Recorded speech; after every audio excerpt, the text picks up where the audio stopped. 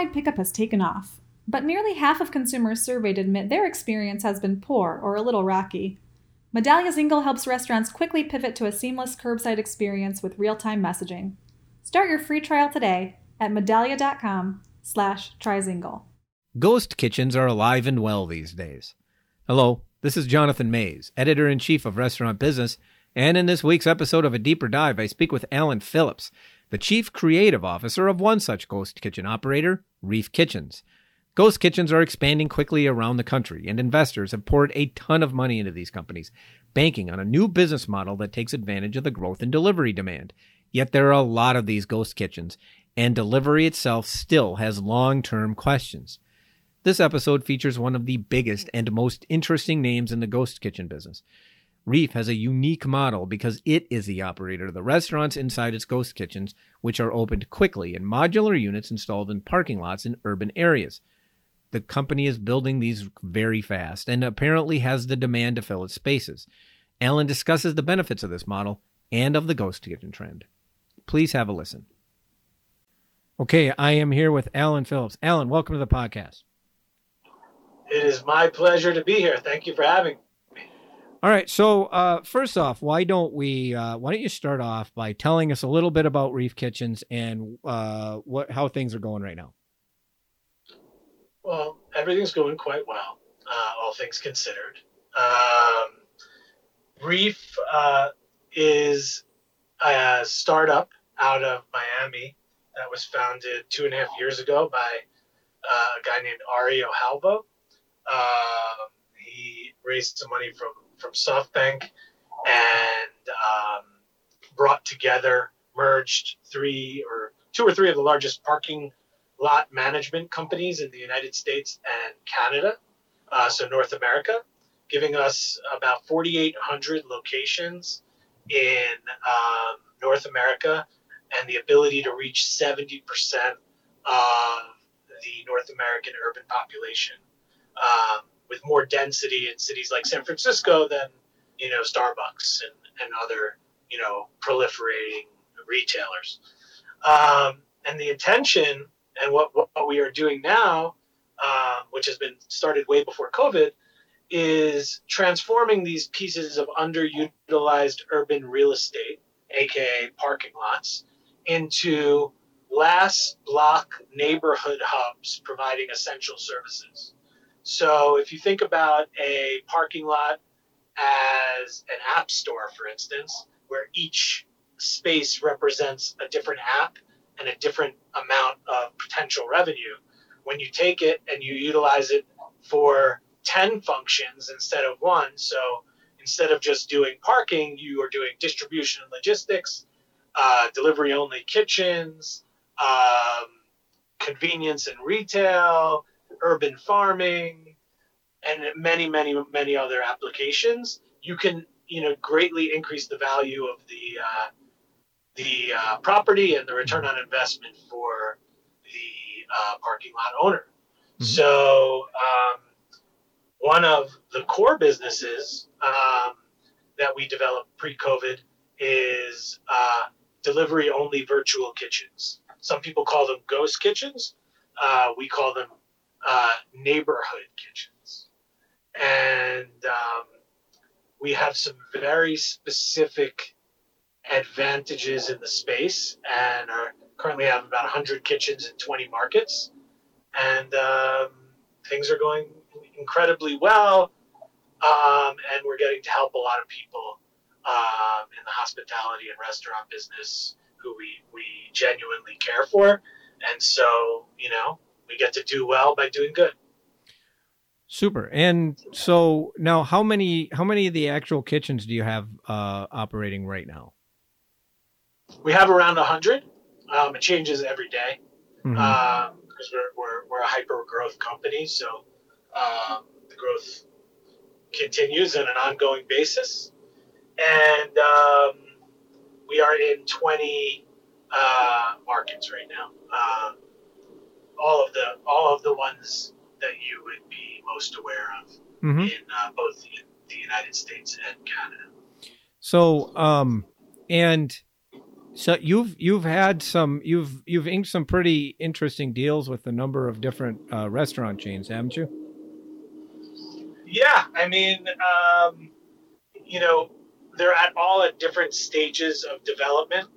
Right now, we have David Chang and Fuku doing some really interesting stuff on the platform.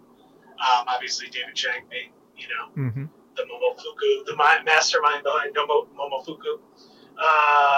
We have Michael's Genuine and Michelle Bernstein, so Michael Schwartz and Michelle Bernstein, both launching this coming week with delivery-only concepts.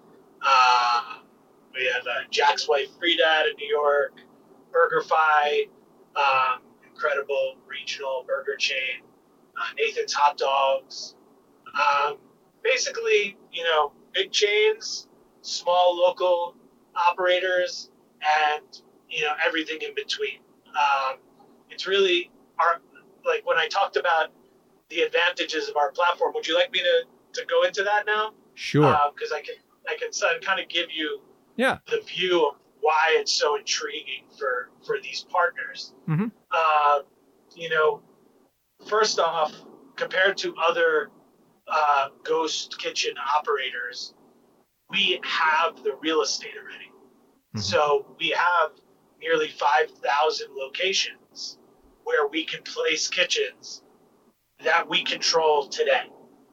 So if you are a competing operator, you need to go and take on, a retail space or a commissary kitchen or whatever it is. We can move a lot faster than that. Those locations are closer to the than anyone else's. So even if they went out and got real estate, we are like, if we put, a kitchen on the Upper East Side of Manhattan, we can deliver to that entire neighborhood in under 30 minutes, mm-hmm. which, as we all know, hot hamburgers taste better than cold hamburgers, which is what it is. The food sits longer, the less good it tastes. Then in addition to that, we operate everything ourselves. So when we work with people like David Chang, we learn his systems, we learn his recipes, we pilot them and perfect them. And once they're perfected, we grow them through our system. Mm-hmm. So we can take, let's say, if you had a restaurant in downtown Denver and you wanted to expand throughout the Denver metropolitan area, we can put your concept into multiple kitchens, allowing you to deliver to the entire city as opposed to just the 3-mile radius of your restaurant. Mm-hmm. And then we also can expand you to our other major markets into kitchens in, California, in Los Angeles, San Francisco, in Chicago, New York, wherever you want to be, we can open kitchens with you in these locations. We usually run about four concepts out of one kitchen. And we can expand your footprint dramatically in a short period of time with no capital expense to the brand. And there's no other platform that I know of in the hospitality or restaurant business that can do something like that. Needless to say, most entrepreneurial things, it's more like a digital construct. Mm-hmm. And in our case, we're applying that digital thinking to the physical world and real estate and kitchens. Mm-hmm. And then the final thing is we use mobile kitchen vessels. So the vessels, we're in our 11th version of them right now. They keep getting more technologically advanced and, optimized as we develop them. But the mobile kitchen vessels, once again, allow us to move much more quickly than the general, kitchen licensing process. So this is basically just sort of a pre-manufactured facility that you plop down on these parking lots. Is that how that works? I wouldn't oversimplify it. to say it's, if anything, I would say it's, like the iPhone of kitchens. It's definitely heavily engineered to maximize storage, output, employee safety, and comfort, all the different aspects that are required to make sure that you can run a proper kitchen. The only difference here is that, our kitchens have wheels. Yeah. So, but you're not building from the ground up. You're basically transporting something else to the site that's basically a kitchen for these sites. That's enabled you to ramp up quickly, because 100 sites this fast is, well, really fast. Yeah. We intend to have around 300 by the end of the year. Uh-huh. And so, but now, and obviously this is accelerating through COVID. Well, yeah. But you are the operator, though. I mean, you're the operator of these concepts. So you're operating, you'll be operating the BurgerFis that go in there. Is that right? Yes. Okay. We operate on behalf of our partners Uh-huh. in licensing agreements. Sure. And I would say, yes, we are the operator, but more importantly, we're the platform. Mm-hmm. We look at ourselves as the infrastructure enabling, entrepreneurs to maximize the value of their creative capital. Uh-huh. So you're like the HMS host of Ghost Kitchens.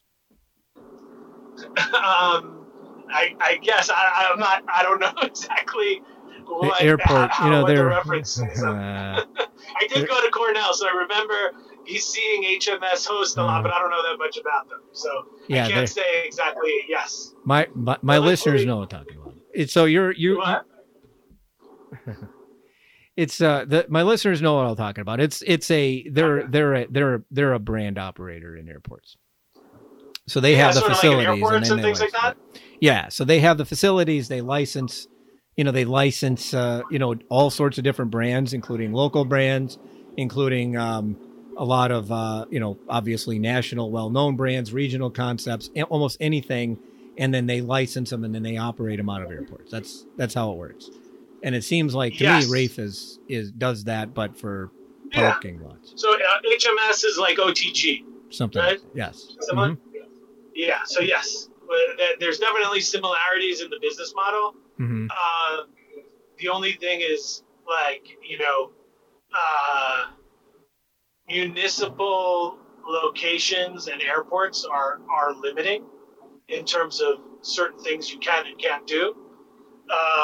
And I would think that we have a lot more flexibility and therefore even the playing field a lot for we can work just as well with, a large corporation as we can with a small local operator. Mm-hmm. There's really no difference in the process. We learn the recipes, we run a pilot, we execute, and then we grow. Mm-hmm. And we can offer that service to any and all, levels of people within the industry. And we really do take pride. And we just launched a brand called Crispy Rice in Miami, and it's performing incredibly well.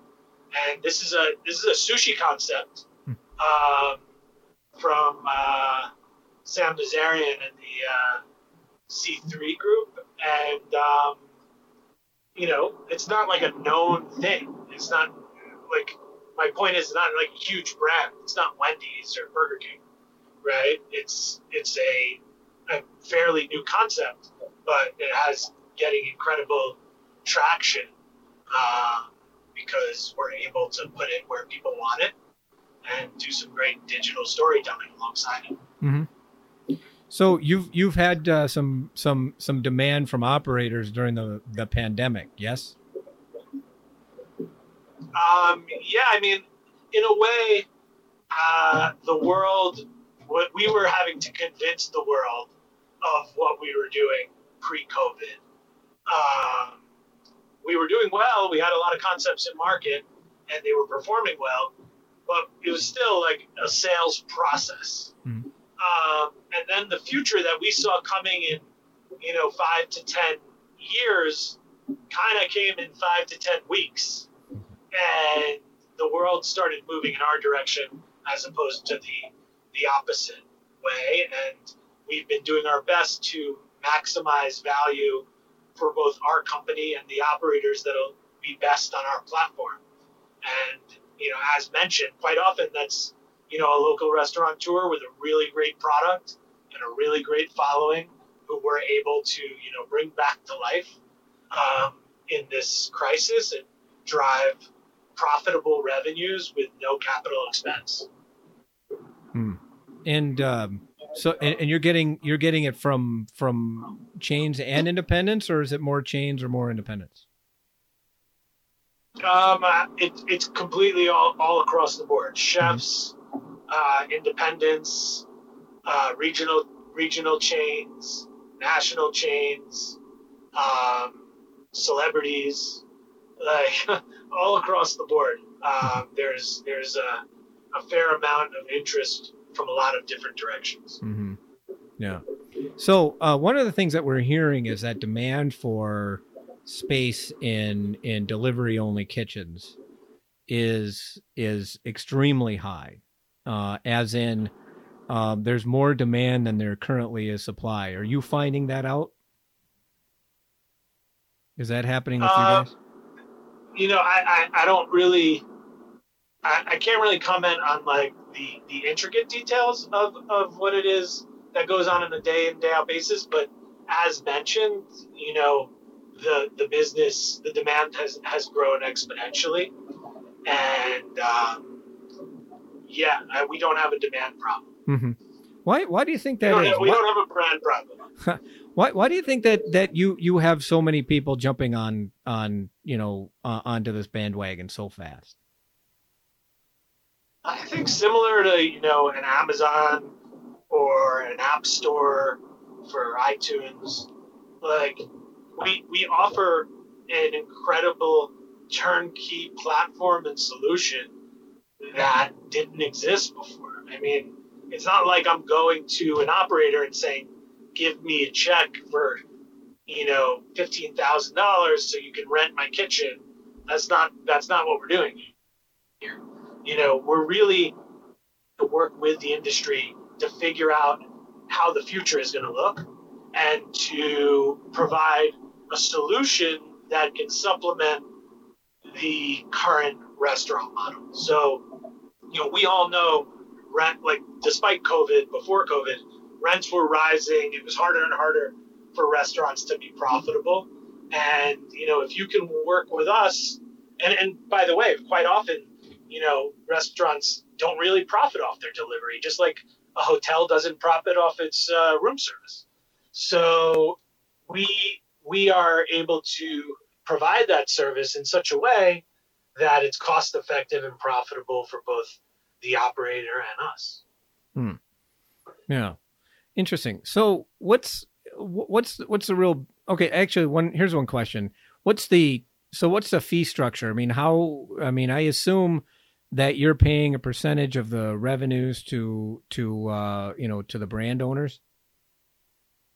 Yes, we pay a licensing fee to the brand owners based upon gross sales, and the licensing fee is equal for everyone on our platform and aligned with the majority of general licensing practices within our industry. So no real surprises, but if you want to sign an NDA, we can go into it more deeply. That might not work for a podcast, I don't think. I'm kidding. Yeah. So, but all right, but like a typical licensing structure, you pay. They get. So essentially, we handle all capital expense. They get paid a percentage of gross revenue. Okay, so what's the operator's or what's the brand's responsibility? What's David Chang's responsibility in this? The responsibility of our partners is to, one, document their IP and creative capital and recipes. Two, work with us to train the staff, which in the COVID times very often happens to be the staff of the restaurateur themselves, because we're putting a tremendous amount of people to work that need these opportunities. And then from there, we really work alongside them with our brand success and marketing team to treat it like a opening of a new brick and mortar location. So if Fuku is available in DC as opposed to being available in New York, and they weren't available there before, all the same storytelling elements need to be in place to get people excited and intrigued about where their ability to now order the brand. So there's certain marketing requests and requirements that the brand is responsible for. And then there's, total quality control management, things that we work together on to make sure that we maintain the standards of the brands. Mm-hmm.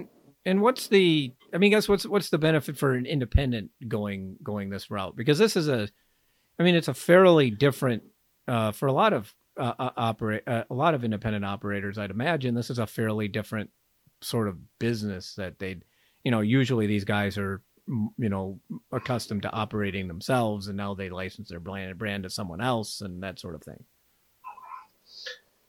Yeah. Once again, COVID has kind of opened everyone's eyes to the challenges and vulnerabilities of the industry.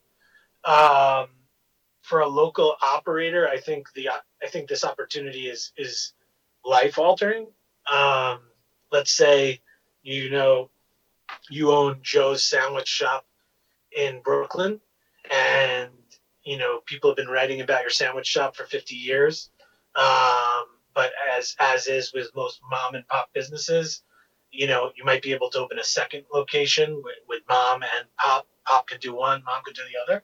And then if you try to open a third, the whole thing falls apart because mom and pop don't have the third person to do mm-hmm. what to keep the growth going. So our infrastructure allows that, once again, that creative capital, those recipes, that brand, to grow exponentially in multiple geographies, creating tremendous revenue potential and the ability to gain, a supplementary source of income to your core business without taxing your, operational infrastructure, which is the problem for the majority of these type of operators. Right. So why did you settle on? I find it fascinating you guys opted to do a licensing model, because I might be mistaken, but that seems a little bit unusual, at least with the ghost kitchen strategies that I've seen. Why'd you settle on that? We think a lot about, as I said earlier, like doing well by doing good, and we looked at our strengths and looked at the strengths of the people we serve, and we felt that this was the best way for us to grow, reach our growth targets, and help people, really flourish in this new system. The few $1,000s, like this is not a rental play. We're trying to build a world-class organization and technology company, and so this is one prong, and we felt this was the best way for the people we serve, for the restaurateurs, and for others. I've heard of some a lot of stressful stories of people renting kitchens and trying to do this on their own. If it was easy, everyone would do it. It's not. Yeah. And so, all right, it's fascinating. So, now you have, do all delivery providers deliver from Reef Kitchens, or do you have specific deals with specific companies, or does it depend? or is it right now we deliver through Uber Eats, Mm-hmm. Postmates, Grubhub, and DoorDash. Mm-hmm. So that is our network of delivery partners. And yeah, that's who we utilize. Do you anticipate doing like expanding beyond that? Like ever consider like maybe doing self-delivery, especially given sort of where you guys are located? I mean, if you're located close to a lot of different residences, I mean, you could see you could certainly see a scenario in which you could deliver directly from a Reef Kitchen. Yeah, so we already first off we call them neighborhood kitchens, but we already do distribution and logistics for like Fresh Direct and DHL and other partners of ours. So imagine you're an online retailer and you store the 200 most ordered items from your platform in a parking lot. Technically, you could deliver to a certain radius in under 30 minutes, right? So we already do deliver. We also believe very, very deeply in strong long-term partnerships. And so as the delivery business continues to expand, we'll continue to adjust our strategy to make sure that we are in the best place for our customers and for our partners. Yeah, super. Excellent. I think that's a good place to stop. I really appreciate it. This was a fascinating look inside of your company. It's really interesting stuff. Yeah, I mean, I would love to just finish by saying Sure. It's like it's an honor for us to be able to serve the restaurant community, and we're really thankful for people like yourself to help tell this story and help bring more people back to work. Before we go today, I would like to put in a plug for 2 new podcasts at Restaurant Business. First is Buzzworthy Brands from my colleague Heather Lally, who every other week interviews a new growth chain in the restaurant space. And there is RB Daily, your daily dose of the day's most important news from the editors of Restaurant Business. Subscribe to both on Apple Podcasts or on Spotify. And that does it for this week's episode of A Deeper Dive, which, as always, was edited by the wonderful Kimberly Kazmarek. Artwork by Nico Hines and Sarah Stewart. You can find this on other episodes of the podcast on our website at www.restaurantbusinessonline.com/article/deeper-dive. You may also subscribe on Apple Podcasts or Spotify or Google or wherever you get your podcasts. I'm Jonathan Mays, your host and the podcast producer. Thank you for listening. Curbside pickup has taken off, but nearly half of consumers surveyed admit their experience has been poor or a little rocky. Medallia Zingle helps restaurants quickly pivot to a seamless curbside experience with real-time messaging. Start your free trial today at medallia.com/tryzingle.